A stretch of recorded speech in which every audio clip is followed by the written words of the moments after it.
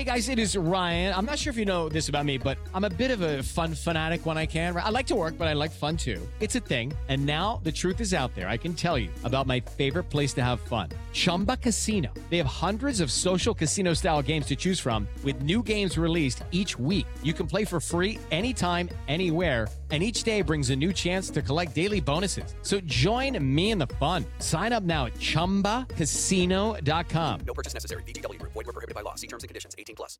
This content may not be suitable for all ages. Listener discretion is advised. I didn't know what to do. I'd learned in school to say no and run to the nearest adult, but there wasn't an adult in sight. I knew this man was bad. I knew it. And the dispatcher told me not to open the door and asked if I had a weapon. Please, I beg of you, do not go to a Church of Scientology center. If they can make me into a spiteful degenerate in just a few hours, then what can they do with a person in a few months or a year? From Disturbed Media, join your host, Chad, for true tales of horror, bizarre happenings, and unexplainable events. This is Disturbed.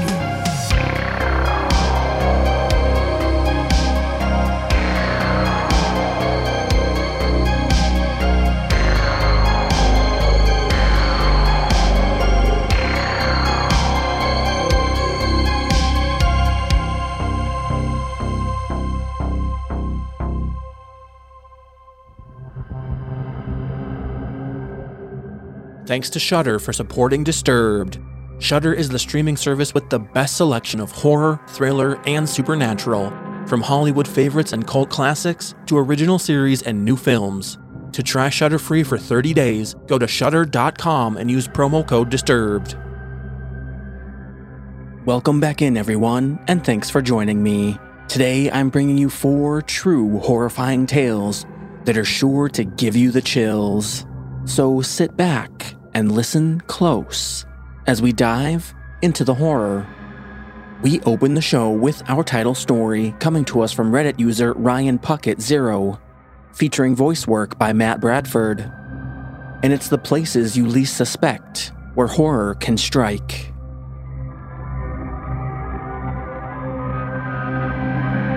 This encounter is the main reason I hate sports. I mean, every sport. The stadiums may seem teeming and happy when there's a game on. When they're empty, they are a carnival of evil. I quit playing baseball when I was 7 years old. It was very boring to me. However, my brother played on various teams and was very good. I would go to his games to hang out with all the other kids my age and just get away from the house. And I got comfortable with all the facilities that they played at, like knowing where the snack stand, bathrooms, and playgrounds were. I'd bring books and toys and keep them in my dad's van just in case it got boring and there was nobody to play with. My dad never kept up with me, mostly because he was watching the game and my brother. One summer, when I was 11, I went with my dad and sisters to watch my brother in a baseball tournament. It was an all-day sort of tournament with multiple games. My sisters had found friends there on the bleachers and seemed pretty happy. My dad was with all the other team dads, chatting and focusing on various games. At some point, I grew tired of the metal bleachers and the absolutely skull-numbing pace of the game. So I went up to the parking lot where my dad's Honda was parked. He never locked the door as he didn't want to be bothered by me asking for the keys. I noticed one of the park workers riding around in a golf cart in the parking lot as I retrieved my book on the Vietnam War. I love nonfiction. He was staring at me as he cruised around. He made multiple laps as I made my way towards the stairs back down to the football field. Nobody was in the parking lot as they were watching the game. The crack of the baseball bat and distant screams of encouragement only seemed to tell me that everyone was too far away. And yet, he drove towards the roller hockey rink opposite to the fields.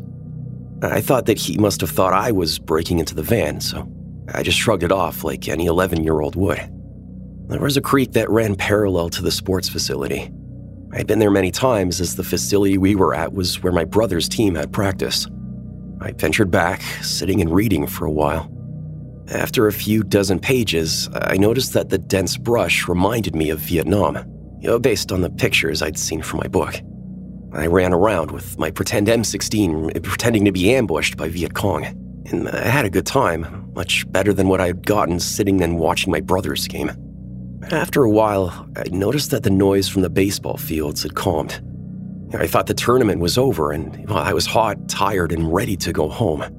The trail that went from the creek to the baseball complex passed a maintenance shed, like where they keep lawnmowers and such. When I had passed it earlier, both of the main doors were closed and locked. But now one was raised. A golf cart was poised right outside the open door. I slowed a little, trying to see any movement from inside. As I started to pass the open garage door, a man came around the corner of the shed. "Hey, buddy," he coughed, cigarette smoke circling his head. He stepped closer and I recognized him. He looked dirty and greasy. It was the man from earlier. "What you reading there?" he asked. "War," was all I could manage as I took 2 more steps away from him. He dropped his cigarette, letting it drop into the weeds. "Which war? There's a lot of them," he slurred. His eyes were staring up and down. I told him Vietnam, and he either coughed or laughed. He kept getting closer step by step. He kept on talking, but all I heard was the words handsome, almost like my mother would describe me. I didn't know what to do. I'd learned in school to say no and run to the nearest adult, but there wasn't an adult in sight. I knew this man was bad. I knew it. I just tried to put some distance between him and I. But he saw what I was doing, and he lunged at me. He grabbed my collarbone, and his momentum pushed me flat on my back. He landed on his knees with his left knee between my ankles. He grabbed my crotch while his other hand left my shoulder. He undid the button on my shorts. As soon as his hand released the button, I kicked as hard as I could into his ribs. I'd been swimming since I was 7, so at least my swimmer's legs would hurt him enough to give me some time to run. I rolled over and pushed myself up and started sprinting. Honestly, it felt like a couple seconds from when he first spoke to me. My hands went cold and I could hear my heartbeat as I went into shock, and I ran towards the baseball fields. I didn't know what was happening, but I needed to tell my dad. When I reached the fields, there was nobody, not a single soul. The fields and stands were empty, and I didn't see any coaches or maintenance people either. The game had ended. There was nobody to go to. I was devastated. Who would help me? I knew I had to hide, so I ran into the bathroom, which was single use, and I locked the door. I felt so nauseous that I threw up the pizza I had for lunch. I was crying because my dad wasn't there. I mean, where was he? Why did he leave me? Am I that forgettable? I started heaving and sobbing. I caught up to the moment, however, thought of the brave Marines I'd just read about in Da Nang, holding out against the Viet Cong. I told myself to be quiet because the man was still out there. I pretended I was a Marine. I would be strong until the end. I still cried, quietly on the dirt floor. I don't know how long I sat there. I sat next to my own vomit until I couldn't bear it anymore. I peeked under the crack of the door for a while, picked myself up, and began to breathe deeply. I knew the way to the parking lot. There has to be somebody, I thought. If not, I'll just walk to a business or a house and call Dad. I knew his number by heart, as well as my address. After a few minutes, I unlocked the door and booked it as fast as my legs could manage. Later, I realized I left my book behind, somewhere in the grass by the shed. It was one of my favorite books. It helped me survive this encounter, and I have yet to find it since. I saw the golf cart back towards the football fields as I made my way up the stairs to the parking lot. I almost shrieked as I saw a few cars left. One was towing equipment from my brother's team. It was their head coach, Coach Tim. I ran over to his window, but I didn't even have to knock as he saw me coming and rolled down the window. "Why are you still here?" he asked, looking at me confused. All I could say was that my dad forgot me. He told me he'll make sure I got home to my dad. He called my dad and said I was at the baseball fields when he had found me. He took me to Dairy Queen to wait till my dad came to get me.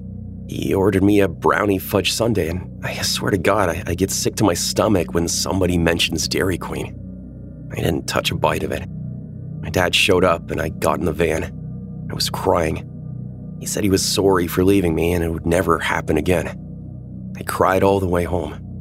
I told my parents what had happened, but they didn't believe me. They said I was lying, that nothing like that happened. They said I'd seen too much TV or I just wanted attention. I never went to another sports game again. Almost every recreational sports complex gives me severe anxiety. I don't even want to watch sports on TV. Fortunately, through school counseling as well as therapy, I have accepted what happened that day. I have distanced myself from my parents, who continue to say it was made up. I'm glad that my instincts kicked in. I'm glad that I made it out of there alive. I know some of you listening can resonate with this experience. If you haven't experienced something like this young, just be glad you haven't. However, I've moved on from this fear. My siblings know and understand, as well as my close friends. As long as you have people to support you, you will always work through it. Thank you for listening to my story. I hope my experience reached you too.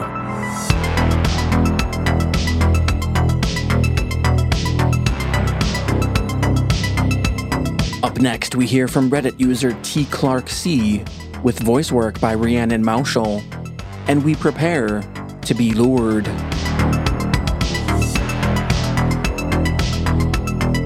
This happened last night about midnight. I was in my bed when I heard frantic knocking. I walked out of my bedroom while the knocking continued, and I heard a woman saying, "Please help me," along with crying, but it was faint. I looked out the peephole to see no one there and no other doors were being knocked on, just mine, which is odd by itself, but I'm also on the 3rd floor. Why would someone walk all the way up to my apartment if they were in distress? I think it was a recording, because if someone really needed help, they would be banging on everyone's door. I called the police immediately, and the dispatcher told me not to open the door and asked if I had a weapon. I've heard of this tactic before, while slightly different with it being a recording of a baby crying. Just insane when thinking about the statistics of stranger abductions usually resulting in murder. Also, just so sick to try and prey on people's empathy.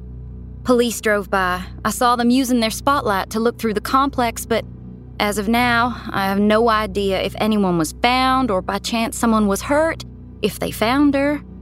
I've barely slept with all the possibilities of how this person found me, where they saw me, where they followed me, or if they live in this complex.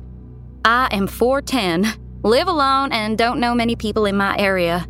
No family close either. Have they been watching me and know all this? I mean, it's just making me go crazy. Stay vigilant. Don't fall for these tactics, and know that not everything you read on the internet is false. I heard about this a year ago and wonder if I hadn't already been aware of it, would I have opened the door? Where would I be right now? Would I be alive? This world is fucked. Update, 2:57 p.m. I have talked with the management to let them know what is going on. As of right now, no one else has reported to them of anything similar happening. I am going to contact the police again for an update. I was redirected to another PD, but they weren't the ones who responded to the call. I know it takes time for reports to be filed, so I'm trying to be patient. I just want to know if this has happened to anyone else. I've ordered a Ring camera and will be picking it up shortly. At least this way I could get video of them if they come back, and it will help me sleep better. As far as it being a prank, absolutely it could be. But I would be more inclined to believe that if it happened to other women in the apartment building. Maybe it has, but they haven't said anything. One side of the coin, it's a very cruel prank that I shouldn't worry about. The other is that someone has been watching me and had something sinister in mind. Horrifying to think someone would pull an elaborate prank like this, or real-world things that happen that we never think could happen to us. Guns and self-defense classes. I will be getting both of these, but they both take time and a lot of money. I don't want to just get a cheap gun with no training. That won't be much help. It will be something I will invest my time and my money into. But for the short security, I can really only get a Ring camera and stay updated with the PD. Thank you everyone for your helpful tips, like the neighborhood apps and gun safety. I appreciate it so much during this scary time. Update 2. 8:30 p.m. I have my Ring camera installed and working. I feel much safer knowing if they come back, I can at least have a recording of them. I know I need to talk to my neighbors, but Right now, I'm exhausted from no sleep and still spooked, so I'll do that tomorrow. Also, hopefully the police report will be filed by tomorrow, and I can talk to the deputy about this, see if there's any update.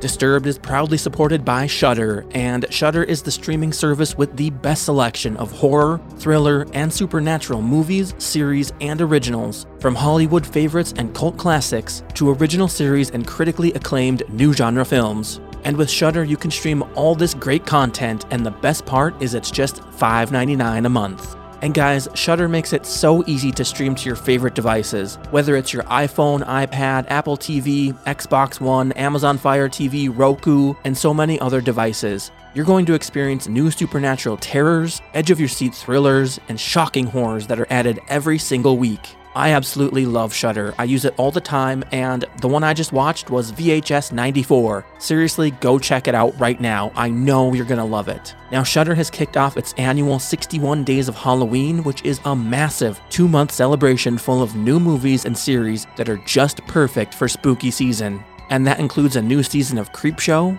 and the one I just mentioned, VHS 94, which is a brand new installment in the acclaimed found footage anthology franchise. Seriously, I can't recommend Shudder enough, especially for you horror lovers out there. So get started streaming the best horror, thriller, and supernatural content. To try Shudder free for 30 days, go to Shudder.com and use promo code DISTURBED. That's SHUDDER.com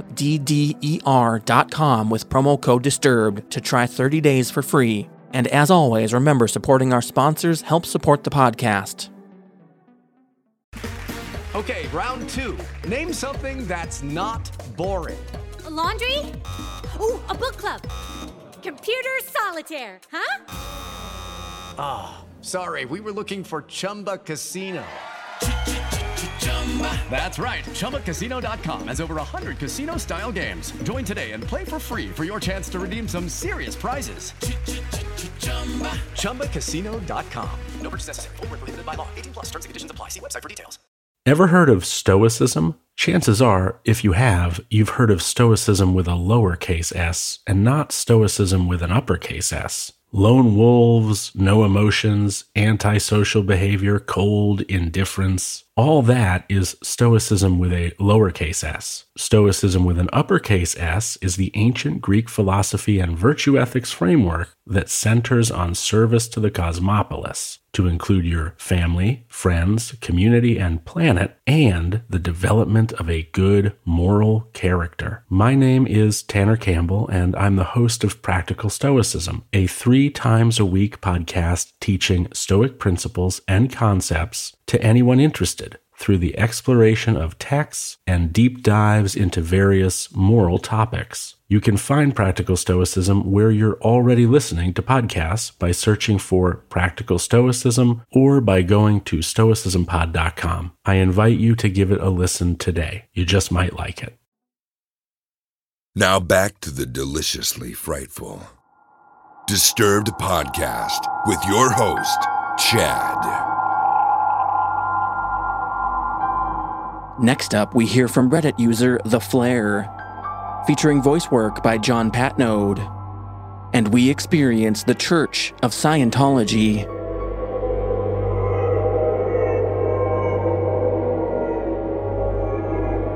This happened when I was around 17 years old and is still happening to me now. At 17, I felt lost in the world and stuck in a job I disliked with work colleagues that didn't like me. This had to do with my accent, as I was quite well spoken, so they thought I was a rich kid. It all started on a Friday after work. The factory I worked in had a half day on Fridays, so I would just spend the rest of the day wandering around the city I lived in. It had been a tough day of reckless mocking, and I was reaching my breaking point. I went around the city looking for a new job. I visited the police recruitment center, the Army, Navy, and Air Force centers, and even the International Red Cross. I just wanted to get away from it all. After a few hours, I had a bag full of career pamphlets and still no idea what I wanted to do with my life. I turned a corner and immediately saw a sign sitting in front of me. I can remember it so vividly now. It said, "Free personality test. Are you curious about yourself? Come in! I then look up at the building, and in a big, fancy sign outside, it said, The Church of Scientology. Now, before I continue, yes, I already knew about Scientology.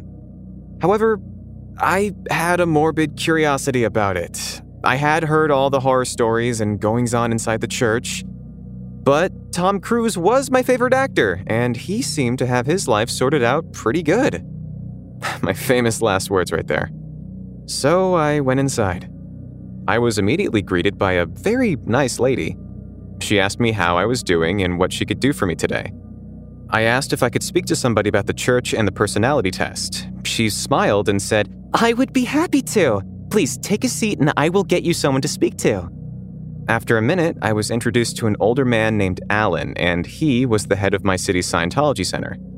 Alan took me to a small room to talk privately. When we entered, I immediately noticed the large picture of L. Ron Hubbard on the wall. We sat down and genuinely had a nice talk. I told him about how I was unhappy about where my life was going. I told him about how I wanted to leave, plus all the trouble I was having at work. He seemed genuinely concerned for me, and I felt like he wanted to help. After a while of talking, I agreed to do the personality test. He gave me the test and left the room, saying to give it to the receptionist after I had finished. 2 hours later, I finished it. Not joking, that's really how long it took. It was around 500 questions about anything and everything. I handed it to the receptionist, and she told me it would take some time to process.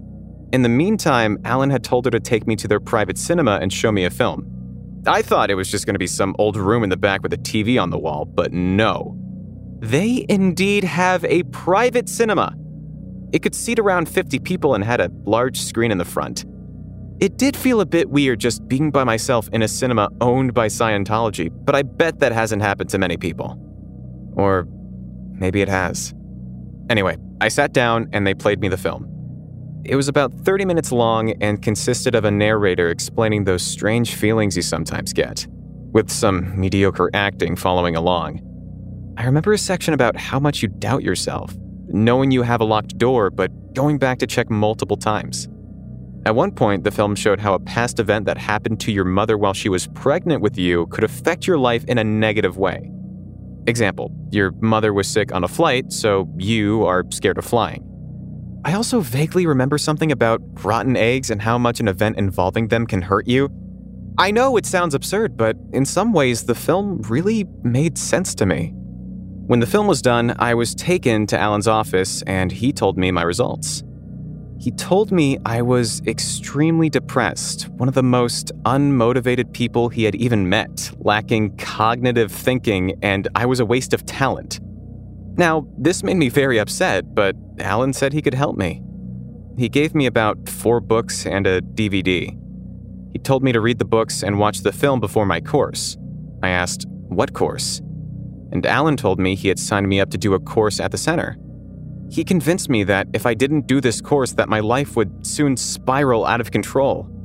He made me hand over quite a lot of money for the course and said I would receive an email about the course, which was in a month's time. I left the center, ran home, and immediately started reading the books I was given.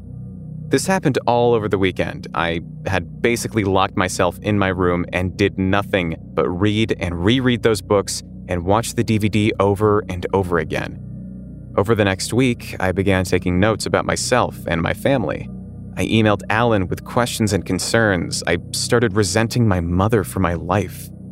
I began to think that she was the problem, that everything bad that happened to me was the result of her. I started to treat her badly, swearing at her, and did the best I could to ignore her. When I emailed Alan about my mother, he told me that if she was the catalyst for my problems, then maybe I should consider disconnecting from her. And I took that bullshit seriously. I made plans to totally leave her out of my life.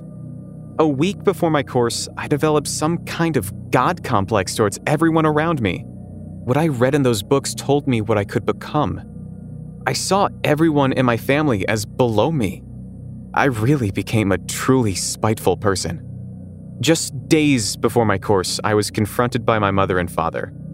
They said they were concerned about me and they searched my room. My dad took out all of my Scientology books and the DVD.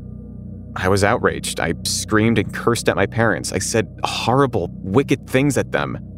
I told them how I was going to leave them and how I never wanted to see them again. Hours of arguing back and forth, tears and crying. However, in the end, they did convince me that the church was a bad place. They said if I was so miserable at work, I should have told them. And that is true. To this day, I can't believe I didn't say anything to them. Instead, I went to Scientology. That night, after the arguing had stopped, they sat me down and comforted me. I really couldn't believe it. After the way I had treated them for the past 3 weeks, they still cared for me. The next day, I emailed Alan and told him I would not be coming back to the church. He quickly got back to me asking why, asking if it was my family and if I was being forced to not go. However, I ignored him. The emails I received in the next few weeks were mad. He told me stuff like I should leave my family now and I could stay at the church. He tried to convince me that it was all because of my mother. He even emailed me to say something along the lines of, he won't be surprised if he reads in the papers that I was found dead by suicide. I'm very sure he crossed a line there, but I just kept ignoring him. The strangest email I got was one in all binary code. 0011010111 this and 1000101010 that. I used a binary code translator, but it all came back as mixed up letters and numbers. None of it made sense. I eventually blocked him, however, it still hasn't stopped.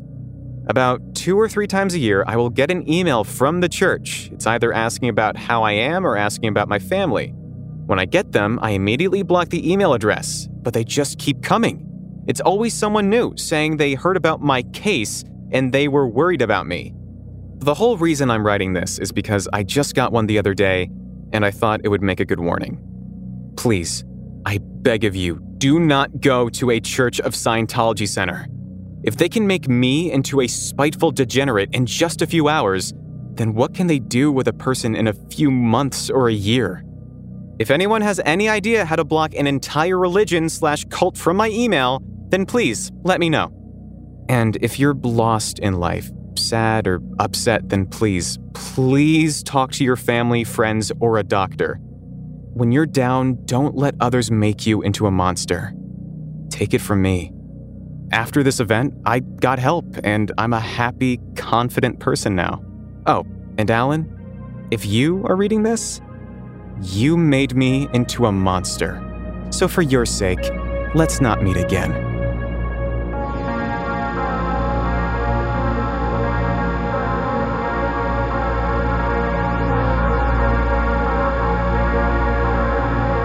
And finally, we check in with Reddit user Ligamentary, featuring voice work by Tanya Eby, and we get requested by name.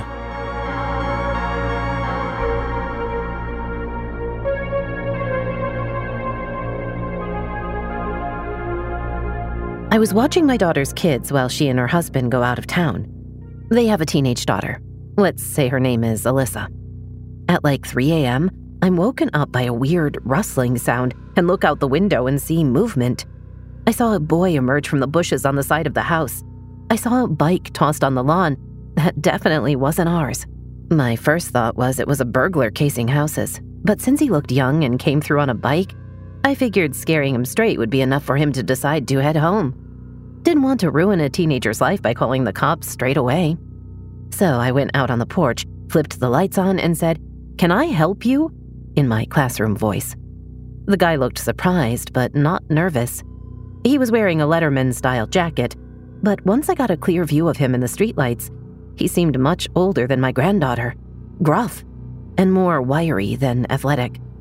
He walked up closer to the house and said, "Yeah, I'm looking for Alyssa." I gave him a disapproving glare, hoping he'd realize he came looking for a girl late at night, and a grumpy old person answered, "It's time to split."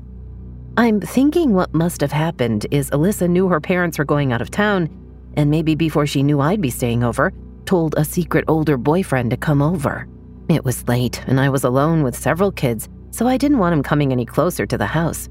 I also thought it was weird he came so late and wanted to be sure Alyssa actually wanted to talk to him. So I said, "I'm sorry, who?" And he said, "Alyssa. You know, Alyssa, last name. This is her house." I thought he knew her full name. They must be at least friends. I said, "You wait there." He started to walk up and I felt a sick burning in my gut. Instinct kicked in. I yelled, "No, stop, freeze." Then readjusted and said, "You stay right there. This is private property. Don't take a step closer. Wait there." So I go in and Alyssa is asleep just one room over from where the rustling first occurred. And I wake her up and say something to the effect of, "I don't know what the big idea was to have friends over this time of night, but you tell them to go home." She has no clue what I'm talking about. I say, "There's a guy outside looking for you." Confused, she gets up and goes to the window. She sees him and goes white as a sheet. "He asked for me?"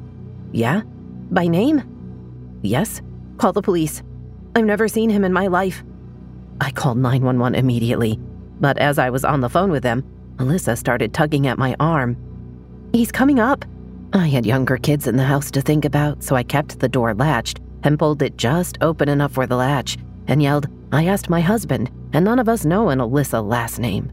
Leave my property or I'm calling 911.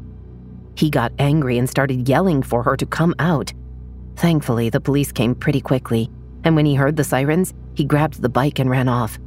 I watched where he was running, and he jumped into the passenger side of a car without headlights or front plates and sped off. The police followed in the same direction once I pointed them, but they didn't get him. They advised us to take all her social media details offline if she was sure she didn't know this person, and said they'd had a couple similar reports recently and were looking into it. I got a heavy-duty lock and she slept in my room for the remainder of my visit.